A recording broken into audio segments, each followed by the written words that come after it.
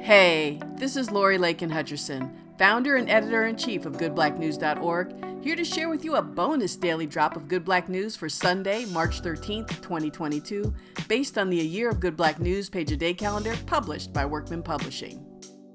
Today, we're going to celebrate R&B and gospel singer Erma Franklin, eldest daughter of Barbara Siggers and the Reverend C.L. Franklin, and she was born on this day in 1938. Though known chiefly for touring with and singing backup for her younger sister, you might have heard of her, Aretha Franklin, on songs such as Respect and Jump to It, Erma was a recording artist in her own right. When Aretha Franklin was signed early in her career to Columbia Records, Erma in kind was signed to Epic and released her one and only album for that label in 1962 entitled Her Name is Erma. The music was basically jazz standards and R&B covers and didn't perform well. Erma toured for a time as a featured vocalist with Lloyd Price until in 1967 she signed to a new label and scored a top 10 R&B hit and Grammy nomination with her original recording of Piece of My Heart. Didn't I make you feel like you were the only man? Didn't I give you everything that a woman possibly can? But with all the love I give you, it's never enough. But I'm gonna show you, baby, that a woman can be tough. So go on,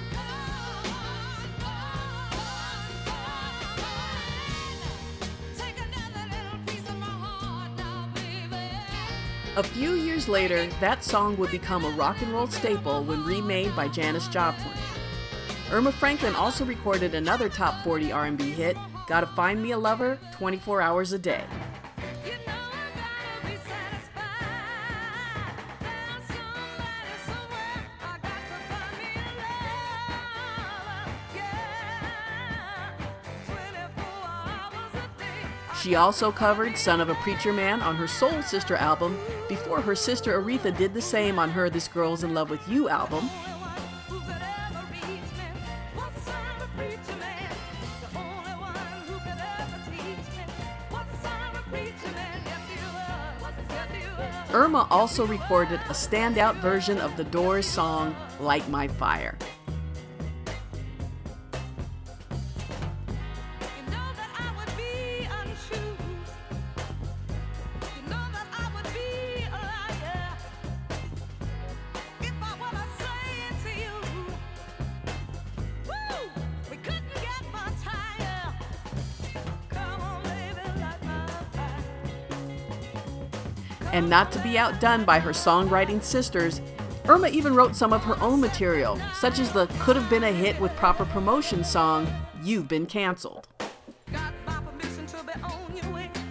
Now you're collecting, but soon you'll pay. Ooh, baby, you've been canceled. Now dig these words that I say to you. You've been canceled. Just like a payment that's overdue. You've been canceled. Just when you thought that you hadn't made. You've been canceled. Like a credit card that ain't been paid. Baby.